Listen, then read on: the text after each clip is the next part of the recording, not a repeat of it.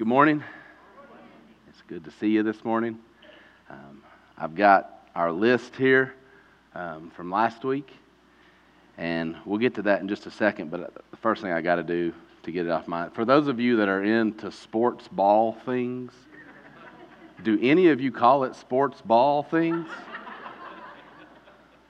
Or does that mean, like, if you call it that, are you not into sports ball things? Anybody?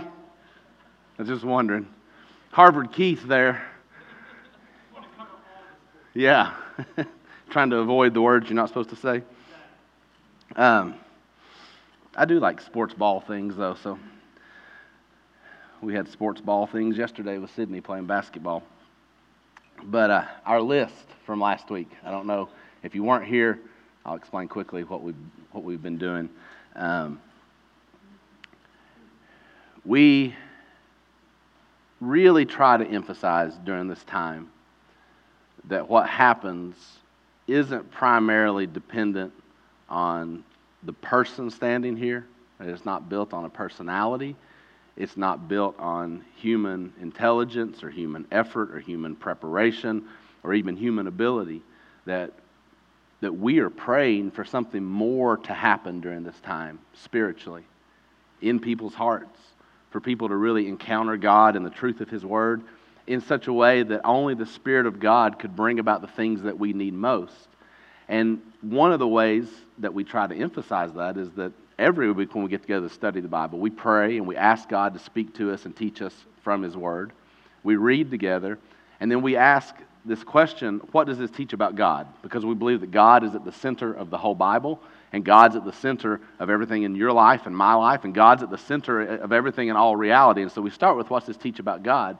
And we really try to remind each other over and over and over that the same Spirit of God who comes and teaches during this time when we're gathered together, the same Word of God that we have to read together, is the same Spirit and the same Word that you and I have all the time, wherever we are, anywhere, anytime.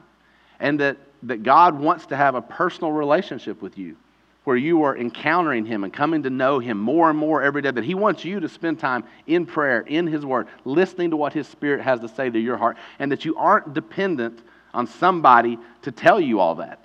That God Himself wants to interact with you, speak to you, wants you to know Him, and even more, wants to reveal Himself to you in a way that you can share that with other people, that you can help other people get to know Him.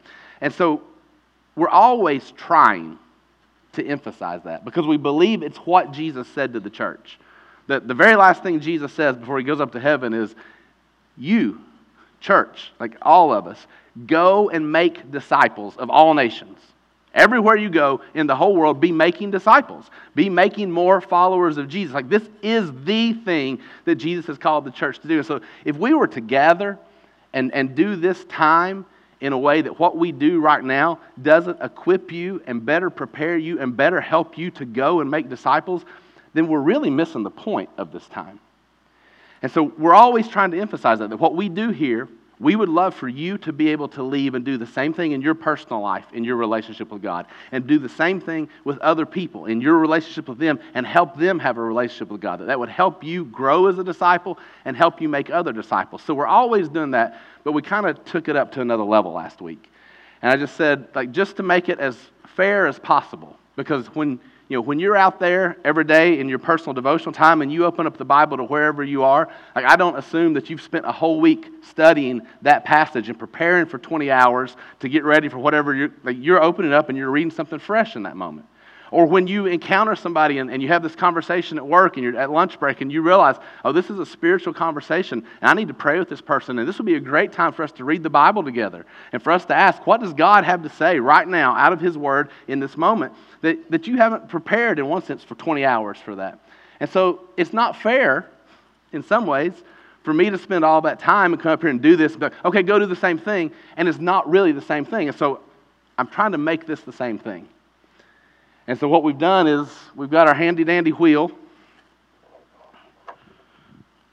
that has been randomizing things for us. And Emery's going to come and help us spin it again here in just a minute. We've got our list of passages that you gave last week where it was just what's something you would really like to study. And whatever the wheel lands on, we're going to study. All of us fresh together right now, and we're going to say, the Spirit of God is sufficient. The Word of God is sufficient. And as much as possible, I want to get out of the way and He will speak today. And so whatever it lands on that matches here on the list, we're going to do that passage today. And we're going to trust that when we pray and we ask Him to speak, that He has things to say. And you need to hear from Him and not me anyway. And so I've prayed again this week that He'll just guide us where He wants us to be, that He'll help me know what to say, and that He'll help me know what not to say. One thing we got to do to get our list updated, though, last week we landed on Mark 7, so we studied that one. And I was leaning toward this week just replacing the 1, so we'll have 12 again. But here's first audience participation. Moving forward, do we keep working from this list, or do you want a fresh 12 every week? What do you think? Any thoughts? Same list? So keep working from this list and just add a new one? All right, good deal. All right, second piece of audience participation. Justin had to make something for the website this week, like a sermon series thing. I'm really bad about, I don't even give titles to my sermons, let alone to the series. He always comes up with all that. And so he just did Wheel of Sermons. And he was like, so what do you think? You got a better idea? And so Keith and I gave him some really bad ideas. We were messaging back and forth on Slack, and we gave him 10 bad ideas. And he was like, thanks, this has been really helpful. And I was like, I tell you what, I'll ask everybody on Sunday morning. So do you have any better ideas for the sermon series, for the website? Anything? I'm putting you on the spot. If you think of it after, you can drop it you can vote for that too, just like you voted for Carol to always be up here helping Keith out. All right. No, nothing just off the top of your head where you're like, that's it. Be thinking about it. Give us ideas for that, because obviously I'm not doing anything. You're doing it all, so you can name the series too. One more passage. What do you want? Is there one that you didn't get to shout out last week that you'd like to put on the list where you got a 1 in 12 chance of us studying and say, all right, we got one. All right, Revelation. I was really shocked that it didn't get on here last week. And I would love to do this because, honestly, when we talk about, and we talk a lot about that, if the Bible really is about God, if we come to the Bible focused on other things other than God, we're going to miss what the Bible's actually trying to say to us. But that if we start with who God is, if that's the foundation for everything, that everything else the Bible says grows out of who God is, that if you ask, what's this teach about God, it totally changes the way that you approach almost every passage and the truths that come out of it. And if I was going to pick anywhere in the Bible that is maybe the ultimate example of a whole lot of people come and they get focused on all the details that aren't the main thing, it's Revelation. And that if you come and you ask, what's this teach about God? It reorients where you start, and then it gives you a lot better perspective to understand, okay, here's how these details fit into the truth about God. So that would be a great one. It would be a lot of fun. Now, obviously, we can't do 22 chapters of Revelation all in one. You all know I can, but I try hard not to do that to you. So we'll figure out, if it lands on that or Esther, we'll just figure out here in a minute how to handle that. But so our list this morning, Matthew 7, the Lord section, Esther, Revelation, Matthew 20 with the workers in the vineyard, Matthew 5, 43 and 44, which is a little snippet of the Sermon on the Mount. We'll probably expand that. 1 Peter 4, 8 through 11, Acts 2, Philippians 4, Luke 18, 22, James 2, 14, Psalm 139, and John 3, 16. And I did something this week that a lot of you may think, well, that's not very pastoral, and that's okay. I'm not much of a pastor. I didn't, even the ones you had on here, I didn't look at any of them. I'm familiar with what some of them are, but I didn't sit down and read them. I really wanted to be as unprepped as you so that we can do this together and we can work through this together. So, let's spin the wheel now and see what we get, and then we'll go over our truths real quick. Emery, you want to come help us? I told Emery that we might take different volunteers, and she said she really wanted to spin the wheel again, and so she may just spin every week for us here these next few weeks. All right, we ready? I think we were on 5 last week. We'll just stay on 5 this week. Got it? Give it a good spin. I'm going to hold it this week.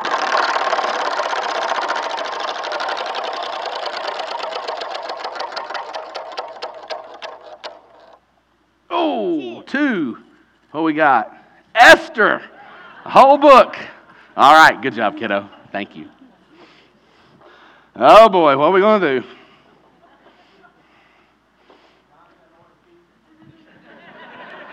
Order pizza. Little Caesars isn't open. I bet they've already got hot and ready's rolling out. If anybody wants, it's like just right up here if you all want to run up there. That'll buy us an extra 45 minutes, right? Preschool workers are already really nervous. If you go get Little Caesars, get some more goldfish too. All right, I don't think I'm going to put Esther on the screen. That's a whole lot of scrolling. So if you want to turn in your devices and your Bibles, and if you don't have one, I'll be reading this out loud. I was in a conversation Thursday, and we were talking about what if we hit Esther on Sunday. And so I looked up on YouTube, like the audio reading, and it's 30 minutes to read the whole book out loud. So I feel like that we probably can't do that in a way that I respect your all's time at all this morning. But I think we can read some chunks, summarize some chunks, and get an idea of the whole story. And so let's do that in just a minute. I do want to cover this again, just in case it's new for you, or just in case it hadn't really sunk in yet, because I think this is really significant for how we study the Bible, why we do this right now during this time, and hopefully why you would do this in your daily life with Jesus and as you do start to disciple other people. We've got these three truths that we believe are a really accurate picture of what the Bible is. Like when we look at the Bible and allow God to tell us Himself from the Bible what type of book it is and how we should be studying it. And it's not that you could come up with some other statements and other truths about the Bible that are helpful and descriptive, but I feel like these are three really foundational ones that are important to keep in mind. The first one is that the Bible is a spiritual book. You know, that God Himself is a spiritual being, and that He has spoken by His Holy Spirit, revealed Himself, that He has given us His words under His authority so that we can know Him, and that when we come to the Bible, that God has spiritual purposes in mind for our hearts, and that He unleashes spiritual power by His Spirit. Just that all that emphasis would be, hey, this is more than academic, this is more than intellectual, this is more than human, and this is more than external behavior. Like, this is God doing a spiritual work in our hearts so that we can know Him. And just to always keep that in mind. And then the next two truths, if I merge them right here, the Bible is one connected story about God, and ultimately the main thing that God does in the whole Bible and in all of history is that He reveals who He is in Jesus. And I think the reason that these two are really, really helpful is that if you get in a section of the Bible and you're studying and you're like, I don't know, I don't understand what this chapter means, or I don't understand what this book means, or even I don't understand what this verse means. If you keep in mind that the Bible is one connected story that starts with God, God is always the main character throughout the whole thing, that everything that happens, God is involved in it, God's behind it, God's beneath it, God's around it, it's because of God, it's from God, it's to God. God's working through all types of different humans that come and go and change, and they're in and out of the story, and God's always there. If you remember that it's always about Him, and that it's one big connected story, that these themes and these major strands of truth are overlapping through the whole thing. When you get in a spot and you're like, I don't understand that, the first thing to do is just zoom out a little bit. Like, set it in a bigger context, a bigger part of the story, and ask, how does other parts of the story help me understand this piece I don't understand? And then especially when you're like, I still don't get it, always bring it back to Jesus.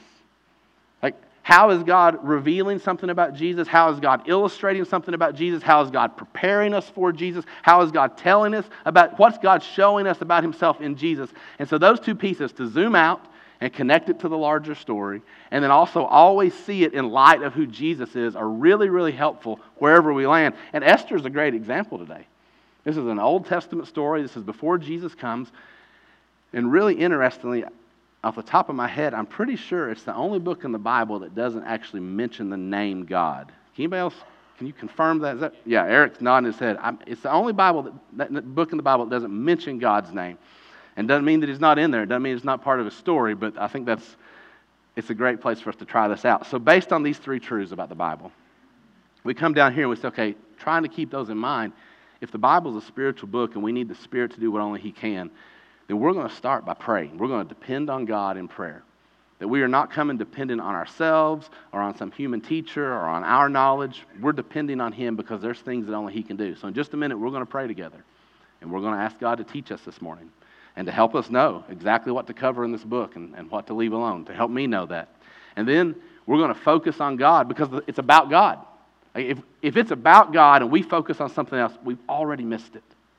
And that is one of the biggest reasons why we get so confused sometimes and we miss so much when we're studying the Bible, is because we come and we're either primarily focused on us and our life and what's going on, or we're focused on things going on in the world, or we're focused on other people that we disagree with, or we're just focused on, hey, I want more knowledge and more background and more details, and we miss God. And the whole thing's about Him. So we start with, what does this teach about God? That is the foundation for everything we'll talk about. Then we want our hearts to be changed by God. So it's not just, hey, what's this teach about God? I got 10 new truths this week. I can write them down in my journal. I can memorize them, and I've just stacked up some more knowledge about God. It's that we would know God in a way that we're actually encountering Him, and He's working in our hearts, and He's changing us. And so on the heels of, okay, if this is true about God, we come back and say, okay, God, if that's the truth about you, what do you want to say to my heart right now? What do you want to do in me right now? And then, if that's actually going to happen, God's the only one who can do it. Like, He's the only one who can bring about heart change. I can't do it for you, and I can't do it for me. You can't do it for you. You can't do it for me. But He can. And so we say, all right, we're going to pray again. And these things that God has said to us, we're going to ask Him to be doing those in us by His Spirit, and to do them in us in such a way that we're able to then go and share that with others and help others know Him the way that He's helping us know Him. So that's what we're going to do right now. I don't have Esther on here today, so we're going to scroll down here below our truths and be ready. Let's pray together, and let's give Esther a shot. Father, thank You for this time. Thank You for the truth of Your word. Thank You for bringing us to the book of Esther today. Please teach us what You want us to know. Help us to see You. Teach us by Your Spirit from Your word as only You can. In Jesus' name we pray. Amen. All right. You got something on your device you can look at. What's this teach about God? We're going to do it this way. Esther chapter 1 is the intro. And the Jews, who are God's people, are in exile right now. They have not listened to God. They've not obeyed God. They've worshiped false idols. They've turned to everything you can imagine other than God. And eventually, because of that, the land that God had given them, which we know today as modern-day Israel, they lost that land. There were other nations that conquered them, carried them off as prisoners and slaves. And so they're in exile, not in their land. And so we have the setting here at verse 1. This is what happened during the time of Xerxes, the Xerxes who ruled over 127 provinces stretching from India to Cush. At that time, Xerxes reigned from his royal throne in the citadel of Susa, and in the 3rd year of his reign, he gave a banquet for all his nobles and officials. The military leaders of Persia and Media, the princes and the nobles of the provinces were present. So there you've got your world powers, Persia, Media, the King Xerxes ruling over, and a lot of the Jews at this point are scattered, like all over the world, not in Israel. And what happens in this first chapter, at this banquet, is that Xerxes calls in his queen, Vashti, and basically he's got all these really important people, like all the political leaders from all over the world, and he's going to show off his queen and brag about who he's got. And she's not having it. And she won't come in. Like she disobeys his command and won't come in, and she won't be his little trophy wife. Well, all the nobles and these men in the room say, hey, what are you going to do about that? Because if she does that to the king, what do you think our wives are going to do to us? Look, none of this is a good thing, okay? These aren't God's people. They don't love God. They don't know God. The Bible's not endorsing any of this. The Bible's just saying this is the reality about what human hearts look like apart from God. And so what Xerxes says is, fine. If she's not going to do what I say, she's not going to be queen anymore.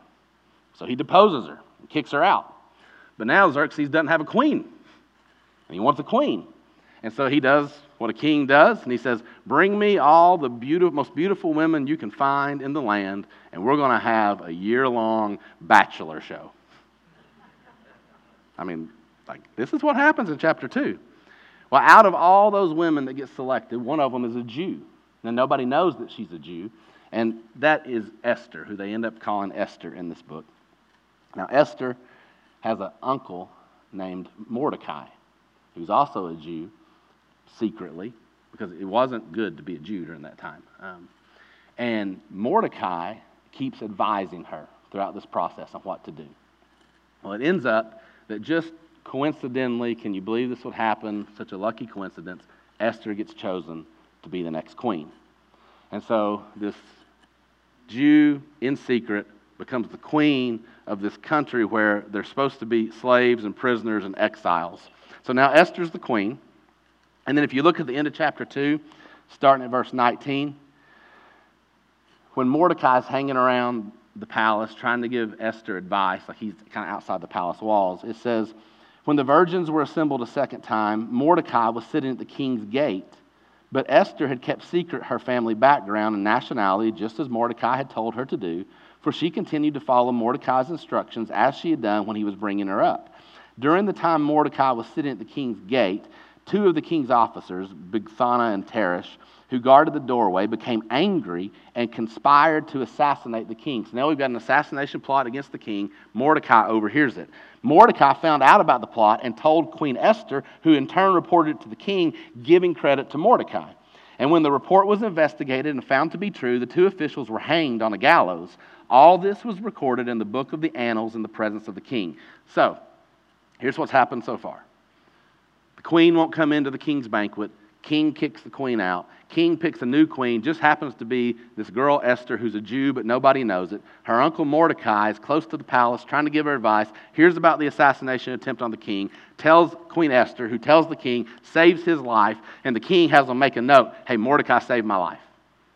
All right? Chapter 3. Haman's plot to destroy the Jews. Haman is one of the main advisors to the king.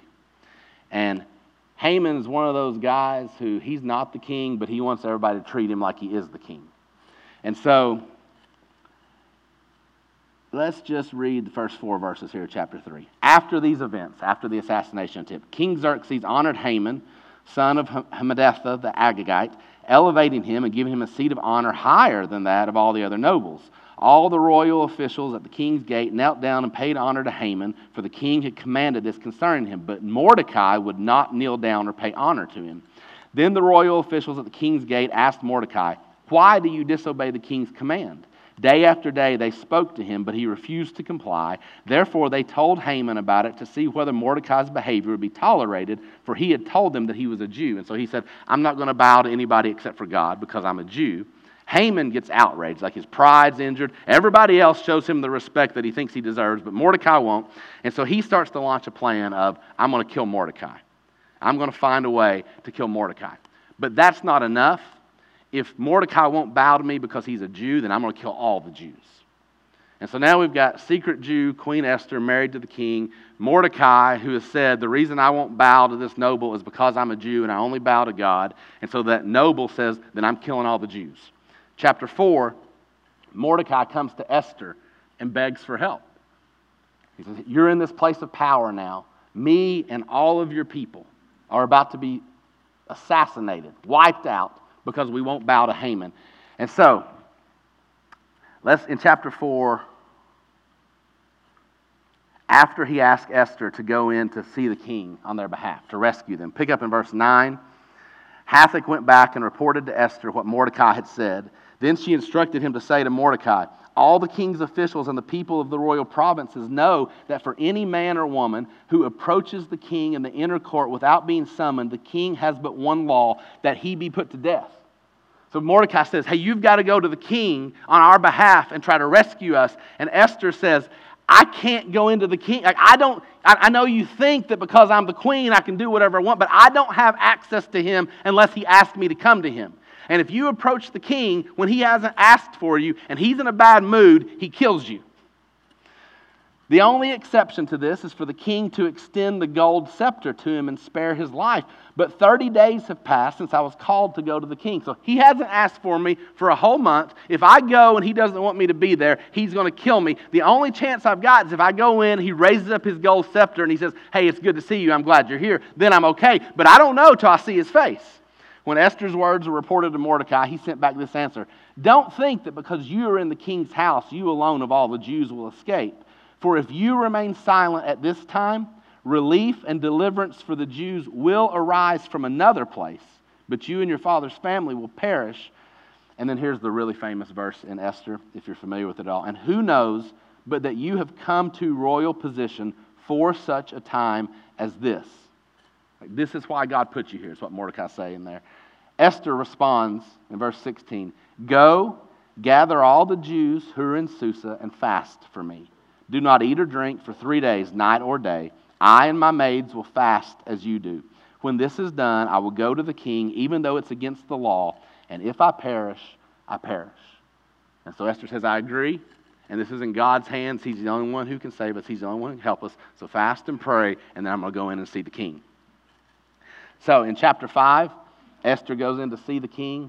He's happy to see her. He raises his scepter. He welcomes her in, and he asks her, "What do you want? Even up to half the kingdom will be given to you." That's verse 3. And she says, "If it pleases the king, let the king, together with Haman, come today to a banquet I prepared for him." So she prepares this first banquet. The king and Haman, who Haman's the enemy, they come, but then she doesn't tell him what she wants. She says, "If it pleases the king, come again tomorrow. Let's do this again." So first banquet, second banquet. Well, when Haman leaves after the first banquet, here at the end of chapter 5, he sees Mordecai, and it just makes him angry all over again. He's so mad that this guy isn't giving him the respect that he deserves, and so he's fuming about it, and he gets some advice from the other people who say, "Hey, build a gallows 75 feet high and hang Haman on it." And everybody can see that this is what happens to somebody when he doesn't respect you the way that he should. So Haman's really, I got that backwards. Hang Mordecai on it. Haman's really happy to do that. Like, this is a great idea. This makes me feel a lot better, so he has him build the gallows. All right. Chapter 6, though. This is between the two banquets. So they've come the first day. Esther doesn't say what she wants. She waits patiently, getting ready for the next banquet. And just like, hey, out of nowhere, Esther accidentally got chosen. And out of nowhere, Mordecai's just accidentally in place to hear about the assassination attempt. And out of nowhere, Esther's in the right place to rescue the Jews. And out of nowhere, chapter 6, that night the king could not sleep. Just, what do you know? Some night the king can't sleep. And so he says, "You know what I like to do when I can't sleep? Go get a book about me and read it to me." I like me some me. So they start reading out of his chronicles of his reign, and they just accidentally flip to the story where Mordecai saved his life. And the king says in verse 3, "What honor and recognition has Mordecai received for this?" And they say, "Well, nothing's been done for him." The king says, "Who's in the court right now?" This is where it gets so good. Like, it makes me smile that God's like this. Now Haman, what do you know, accidentally had just entered the outer court of the palace to speak to the king about hanging Mordecai on the gallows that he had erected for him. So Haman's coming in and be like, "Hey, I built the gallows. Can I kill Mordecai?" The king's like, "Hey, find somebody who can honor Mordecai for saving my life." So that's the dynamic we've got going on. His attendants tell the king, "Haman's standing in the court." The king says, "Bring him in." Haman enters, and the king says, "What should be done for the man the king delights to honor?" And the guy like Haman's like, "Well, who would the king want to honor except me? So what do I want the king to do for me?" Haman thought to himself, "Who is there that the king would rather honor than me?"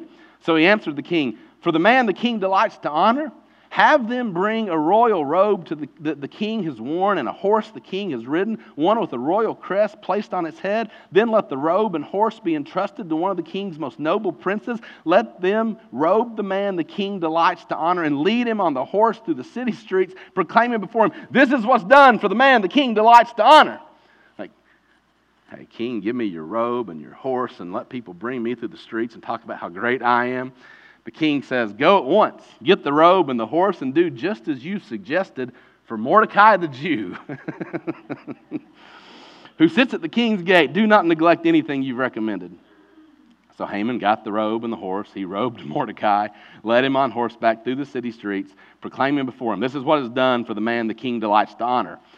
Afterward, Mordecai returned to the king's gate, but Haman rushed home with his head covered in grief and told his wife and all his friends everything that had happened to him.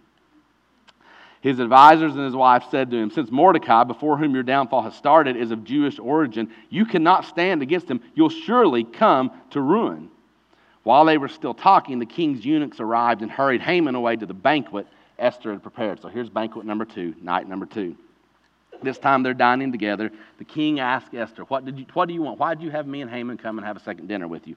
Verse 3, then Queen Esther answered, if I've found favor with you, O king, and if it pleases your majesty, grant me my life. All I'm asking is don't let me die. The king has no idea what's going on right here. And spare my people. This is my request, for I and my people have been sold for destruction and slaughter and annihilation. If we'd merely been sold as male and female slaves, I would have kept quiet, because no such distress would justify disturbing the king. If he was just going to make us slaves, I wouldn't even come to you, but he's going to kill us all. King Xerxes asked Queen Esther, who is he? Where is the man who has dared to do such a thing? This is a bad moment for Haman. Like, there's 3 of you in the room, and she says, the adversary and enemy is this vile Haman. Then Haman was terrified before the king and queen. The king, in a rage, leaves the room. Haman falls down and grabs hold of Esther to beg her for his life. Well, the king comes back in, thinks that Haman is doing something a whole lot worse than begging for his life, and so then he declares Haman's going to be killed. And they take Haman and they hang him on the gallows that he himself had built for Mordecai.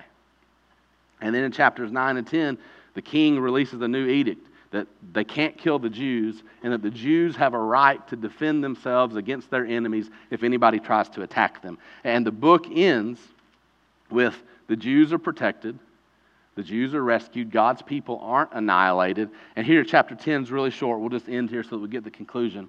King Xerxes imposed tribute throughout the empire to its distant shores, and all his acts of power and might, together with a full account of the greatness of Mordecai to which the king had raised him, are they not written in the book of the annals of the kings of Media and Persia? Mordecai the Jew was second in rank to King Xerxes. So Mordecai gets promoted all the way to second most important in the land, preeminent among the Jews, and held in high esteem by his many fellow Jews, because he worked for the good of his people and spoke up for the welfare of all the Jews. And so that's where that story ends, that section of the Bible. Now, I know that's a lot, and I know that even telling it that way, we covered a whole lot. But what's that teach about God? What are things throughout that story that stand out to you, truths about God?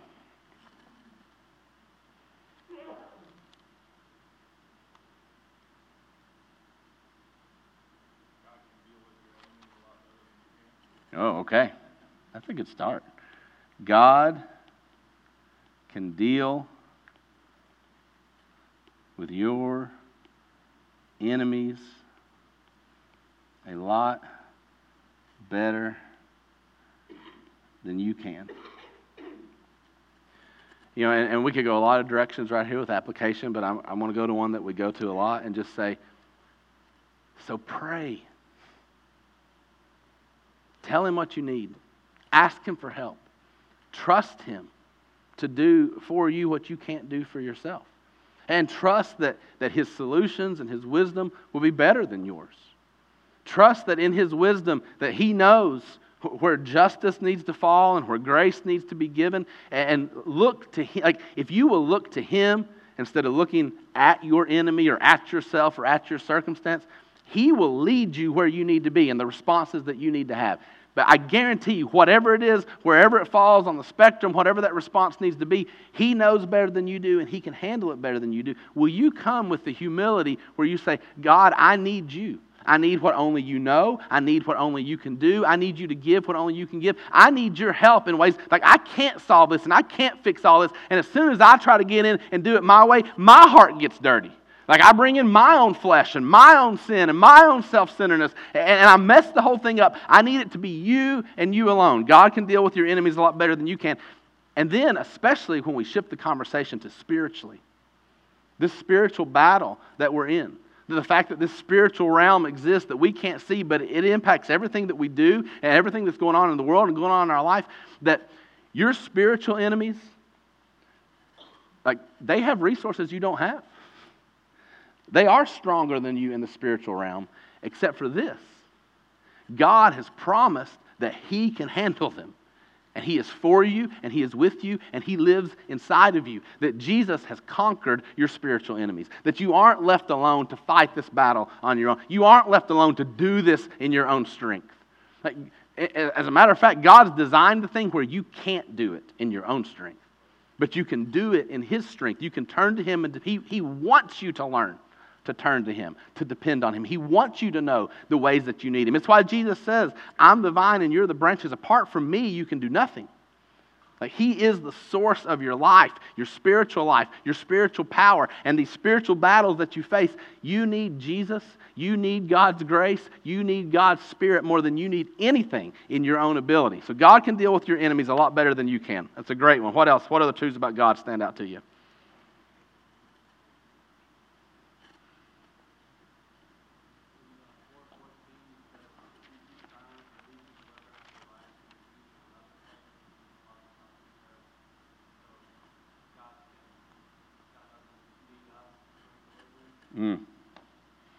God doesn't need us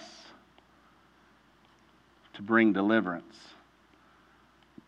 And yeah, 4:14 is when Esther's like, I don't know if I can go and see the king or not. And Phil read it, but just in case you're online and you couldn't hear it, or if you couldn't hear him in here, for if you remain silent at this time, what he doesn't say is, hey, if you remain silent, God's plans are going to fall apart and God's people are going to be destroyed. And remember that promise that God made to Abraham? It'll be over and God won't be able to keep His promise. It all depends on you, Esther, so you better do the right thing. It's not what he says. If you remain silent, relief and deliverance for the Jews will arise from another place. God will keep His promise. God will accomplish His purposes, but you and your father's family will perish. And who knows but that you've come to a royal position for such a time as this. That this is God's work. God's going to finish His work. He wants to use you. Like He is inviting you and offering you this great position of grace to be part of what He's doing, to be used by Him. If you trust Him and follow Him, He'll accomplish His purposes through you. If you don't trust Him and follow Him, He'll accomplish His purposes without you. He'll accomplish them either way. The question is, will you be part of it? And maybe God doesn't need us to bring deliverance because God brings deliverance, but we could say also, it's not a question of whether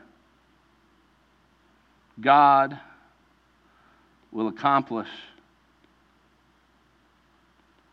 His purposes. He will. He'll keep His promises. He will do what He has said. It's just a question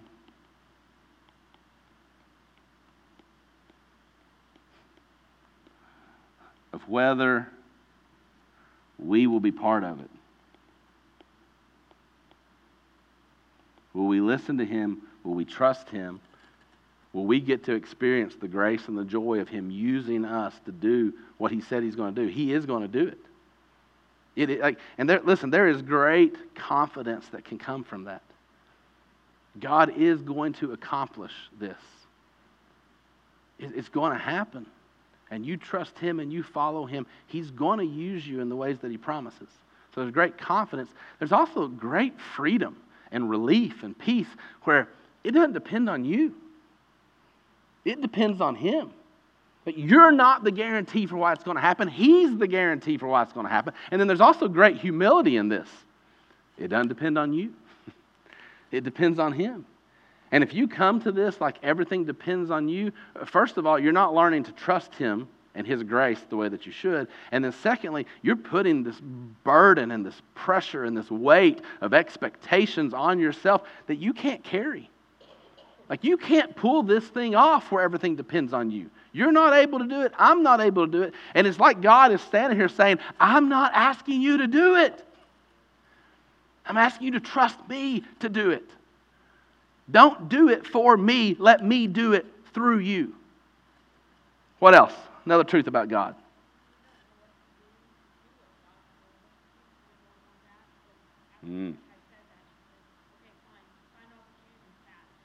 That's awesome. Yes. When we don't know what to do, there's an N in there, I promise. When we don't know what to do, I'm going to say what we know God tells us to do. Like Esther's like, I don't know. I don't know if I can go and see the king. He may kill me. I don't know how this thing's going to turn out. There's a lot of uncertainty for her in that moment. But she knows this. Like, she knows that what Mordecai is telling her is right. She knows that it's a word from God. She knows that she's supposed to go in and be willing to risk her life for her people. Like, she knows that. She also knows that to fast and to pray is that is expressing dependence on God. That's expressing faith. Like, basically what you're saying when you fast is, God, I need you more than I need this food. God, I need your spiritual strength and your spiritual nourishment and your spiritual help more than I need this physical strength and spiritual nourishment and physical help. And so for a little while, I'm going to let this thing go just as a way of really emphasizing and saying with my heart, I need you more and I'm looking to you more and I'm more desperate for you. And so God, please hear me right now. Please hear how weak, and just like I'm weak physically because I haven't been eating food, I'm weak spiritually, and I need you to do what I can't do. And so she knows that. Like, she knows what faith in God looks like. She knows what it is to fast and pray. She knows she's in a situation where God's the only one who can fix it. There's a whole lot of things she does know. And so she does what she knows. Like, she continues to look to God. She continues to trust God. Instead of saying, well, I don't know this, I don't know this, I don't know this, and I'm going to stare at that the whole time. And I'm going to be paralyzed by the things I don't know. Instead of that, she peels her eyes off of the uncertainty and she looks to what's certain. And she knows who God is. She knows that God's a rescuer. She knows that God's a deliverer. She knows that God's a savior. She knows that God has made promises to his people and that God is a promise keeper. And so she comes and says, so fast and pray and ask God to do what only he can do. Like, focus on what you do know about God. And whatever you do, let it be driven by that. And it's also great that she's basically saying, hey, I'm not the solution. My answer isn't, I'll get real pretty. And I'll put on some really nice smelling perfume. And I'll do everything I can with my feminine wiles to make Xerxes want me to come into his presence.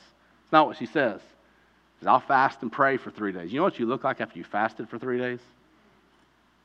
Like, this is not the human answer for coming into the king's presence, right? But she says, I need God's answer and not my answer. I need God's help and not what I can do on my own. This is dependence and faith. And she's saying the best thing we can do is throw ourselves completely on God, and then whatever happens, happens. If I throw myself on God and he lets me die, so be it. What else? God gives us courage. Yeah. God puts Esther in this position that requires great courage. And then God, especially speaking through Mordecai, leaving Mordecai in her life, encourages her and strengthens her and gives her in the moment the courage that she needs to do what she needs to do. Carol, do you have something too?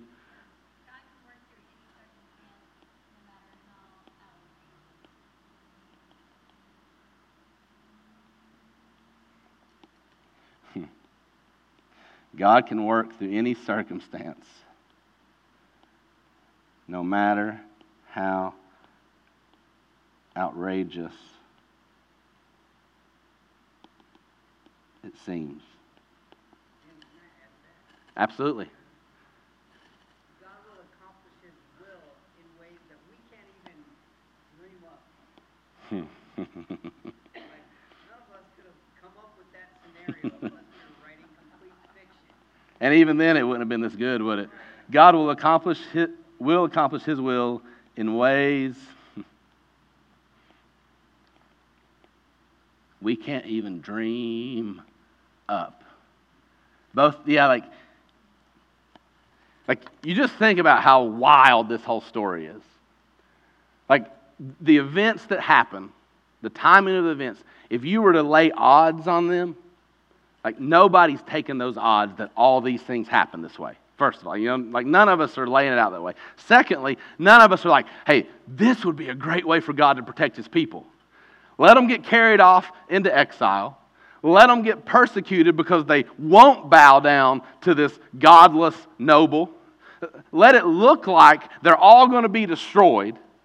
And then at the very last minute, just don't let the king sleep one night. What? That's what you're offering, God? A sleepless night for the king? He's like, yeah, that's all I need.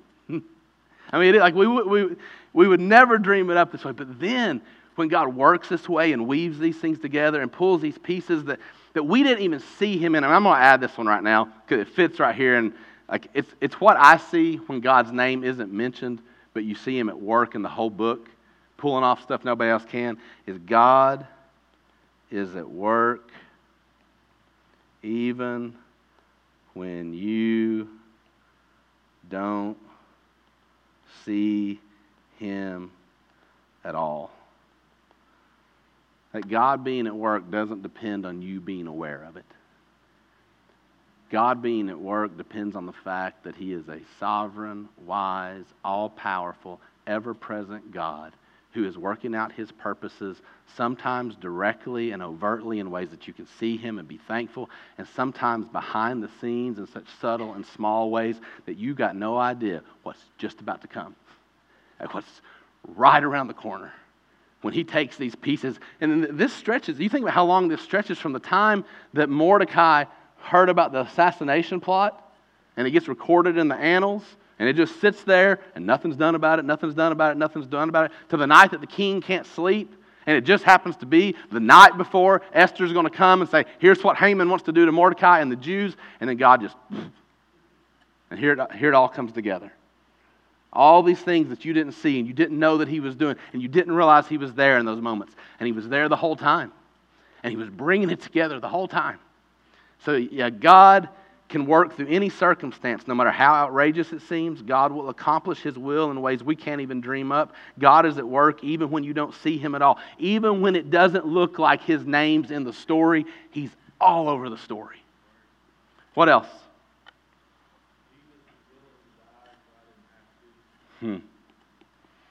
Jesus is willing to die so I didn't have to. Let's say it our fun way. This is what Darren's saying. Jesus is a better Esther.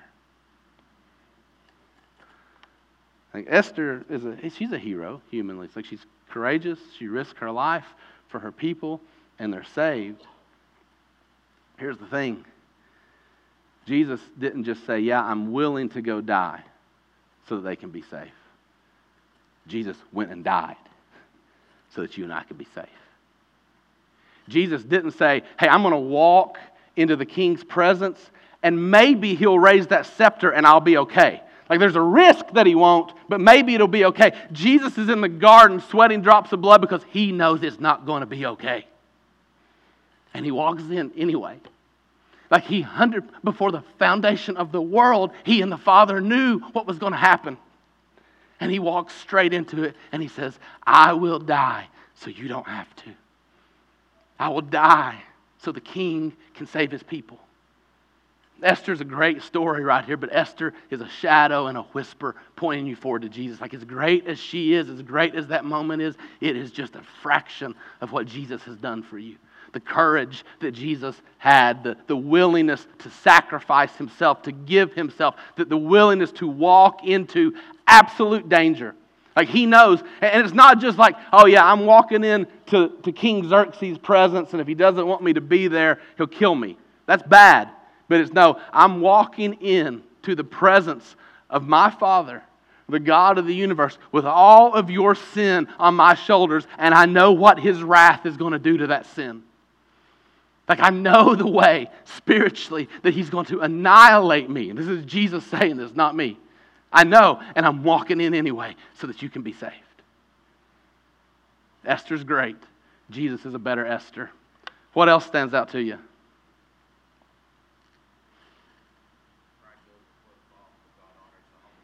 That's both a truth about God and a great application for us.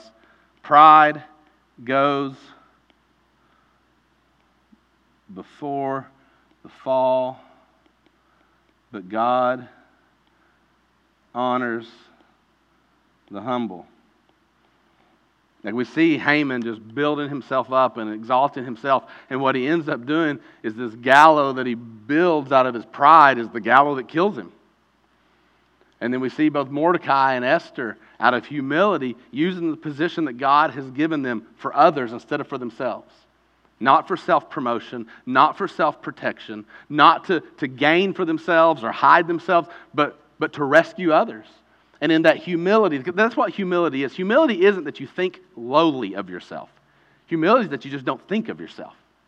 Like high self-esteem, not humility. Low self-esteem, not humility. Because both of those are self-esteem. You're thinking about yourself. Humility is you forget about yourself out of your love for God and your love for other people. And their focus on God's people, like they've been turned out from themselves and focused on others. And in that humility, God honors them and exalts them. God blesses humility because, listen, humility is the only way you can see Him. Because He is above you. He is greater than you. He is higher than you. And only someone who bows in humility and looks up can see Him. Like when we puff ourselves up and we're busy in our pride and self-importance looking down on everybody else. Like if I'm looking down on you, do you know who I'm not seeing? The person who's above me. Like as long as I'm looking down on you because of how highly I think of myself, I can't see God. Humility is the only way to know God. And so if you're sitting here and you're thinking, okay, humility is the only way to know God, how do I get humble? Ask God. Ask God to give you the humility of Jesus as His Spirit lives in you. Confess to Him that you are self-centered. Confess to Him that you are selfish. Confess to Him how much of your world revolves around you. And ask Him to change your heart. Ask Him to turn you back out. Like you're turned in on yourself. Ask Him to turn you back out toward Him and toward others. Ask Him to do a spiritual work in your heart that rescues you from you. Pride goes before the fall, but God honors the humble. Do you want to give us one more? Anybody?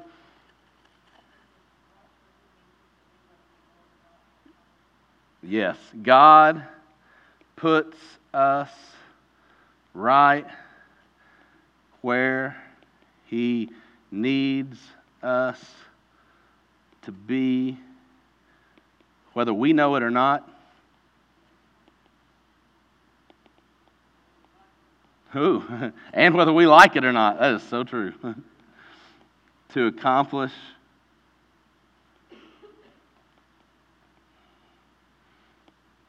His purposes. And so again, if you want to move to application of what God may be saying to your heart right now, go where God takes you. Follow Jesus where He leads you. Like you don't have to have all the answers of, hey, here's where we're going and here's how it's going to turn out and here's why I'm taking you there. Like Jesus doesn't necessarily need to tell you all that. What you need to know is this is where He's going and I'm following Him. And if I follow Him, He will get me to where I need to be. When those moments come, He'll have me where I need to be if I'm looking at Him and following Him. And so it's okay. Listen, it's okay if you don't have this whole thing figured out. It's okay if you don't know every answer and every detail. It's okay if you don't feel like you know what He wants you to do every day. Stop looking at the what and look at who. Look at Him. Like who He is. That's what matters. You follow Him. You follow Him today. And you follow Him tomorrow. And you follow Him Tuesday. And you keep looking at Jesus and trust on whatever day it is that you need to be, wherever you need to be, He'll have you there on that day for His purposes. Because He knows. He knows what you don't know. And He can do what you can't do. Let's end with this. We had that Jesus is a better Esther. And that one's great. The other one that kind of stood out to me as I was reading the section, I think I may have been describing it to you, of she's trying to come into the king, but is he going to want me or not? Is he going to welcome me? Will he raise that scepter or not? And so it also stood out to me to see Jesus this way. Jesus is also the better king. He's the better Esther, but He's the better king. You know, the king initially agrees to Haman's idea of, hey, let's kill all the Jews. Haman brings the idea, and the king's like, that's what you want to do it. And so I want you to think about this. Here's this king saying, yeah, kill God's people. And then Jesus shows up, and He's the true king, and He says, I'll die so that God's people won't be killed. Here's the king saying, I'm going to use my power to kill these people because they're not honoring my noble. They're not honoring my nobles and not honoring me the way they should. And Jesus shows up and says, I'm going to die to rescue these people from the fact that they haven't honored me the way that they should. I'm not going to kill them for dishonoring me. I'm going to die so they can be rescued from dishonoring me. And then even more, like you think about this law, where the king's like, don't you dare come into my presence unless I ask you to. And if you do, and I don't want you to be there, I'll kill you. Like no one has access to that king. And Jesus shows up as the King of Kings. Like if anyone wanted to have the authority and power to say, don't you dare. Don't you dare, filthy, rotten, sinner, peasant. Don't you dare come into my presence. It would be King Jesus. And whereas this king says nobody has access, King Jesus says everybody has access. Whosoever will come, come. Come into my presence. Like he's already raised the scepter forever. He's already inviting you in. He's saying, come, come, and I will receive you. Come, and I will welcome you. Come, and I will love you. Come, and I will extend this to you forever. Like Jesus never turns away anyone who comes to him. Ever. And nobody deserves to come to him. Like with the king, it's like Esther walks in, the king's like, you know what? She's been a good queen. I really like her. She's really pretty. Yeah, you measure up, come on in. That's not the way it is with Jesus. Like none of us deserve to come to him. None of us measure up. We have all rebelled against him and sinned against him and turned away from him. We are the reason he had to die. And he says, oh, come on. Come in. I love you and I welcome you. That's the king that you have. A better king. A king that doesn't look and say, are you good enough? If you're good enough, you can come in. He looks and he says, I know you're not good enough, but I love you anyway. And so I've done everything that needs to be done. Now come on in. Don't try to get yourself all prettied up. Don't put on your best smelling perfume. Come to me the way you are and let me love you. Jesus is the better Esther. Jesus is the better king. And this is what God has said to his people. This is how God keeps his promises to his people through Jesus. The better Esther, the better king, the one who always loves you, the one who always welcomes you, the one who's always saying, come to me. And so we're going to have a time of worship right now.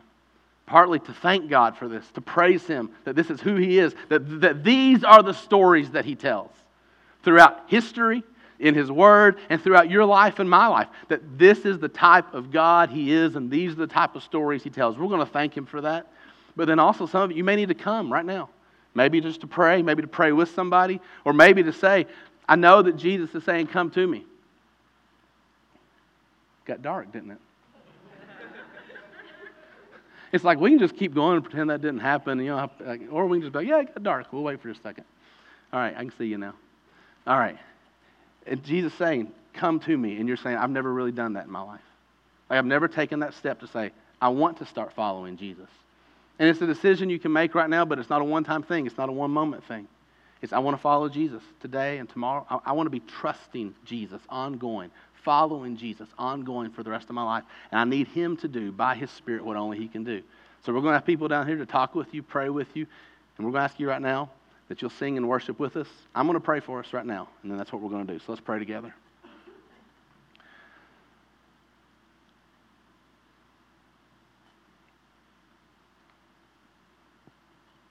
Father, thank you that Jesus gave his life to save us when we deserve to die. And thank you that Jesus welcomes us into his presence when we could never, ever deserve to be there. Open our eyes to see you more in Jesus right now and to love you and trust you and follow you. Please work in our hearts as only you can. And I pray for those in this room that need to know Jesus in this way. Draw us to you. Help us trust you in this way. Thank you, Father. Thank you that this whole thing is your story and that you are telling it better than we ever could. Let us see more of it, Father. Keep telling this same great story of redemption over and over and over in our lives and in this church, and let us be part of it. Strengthen our faith and our courage that we'll be part of it where you have us right now. We thank you for your love and your grace. We thank you for Jesus. It's in his name that we pray. Amen. Stand and sing with us.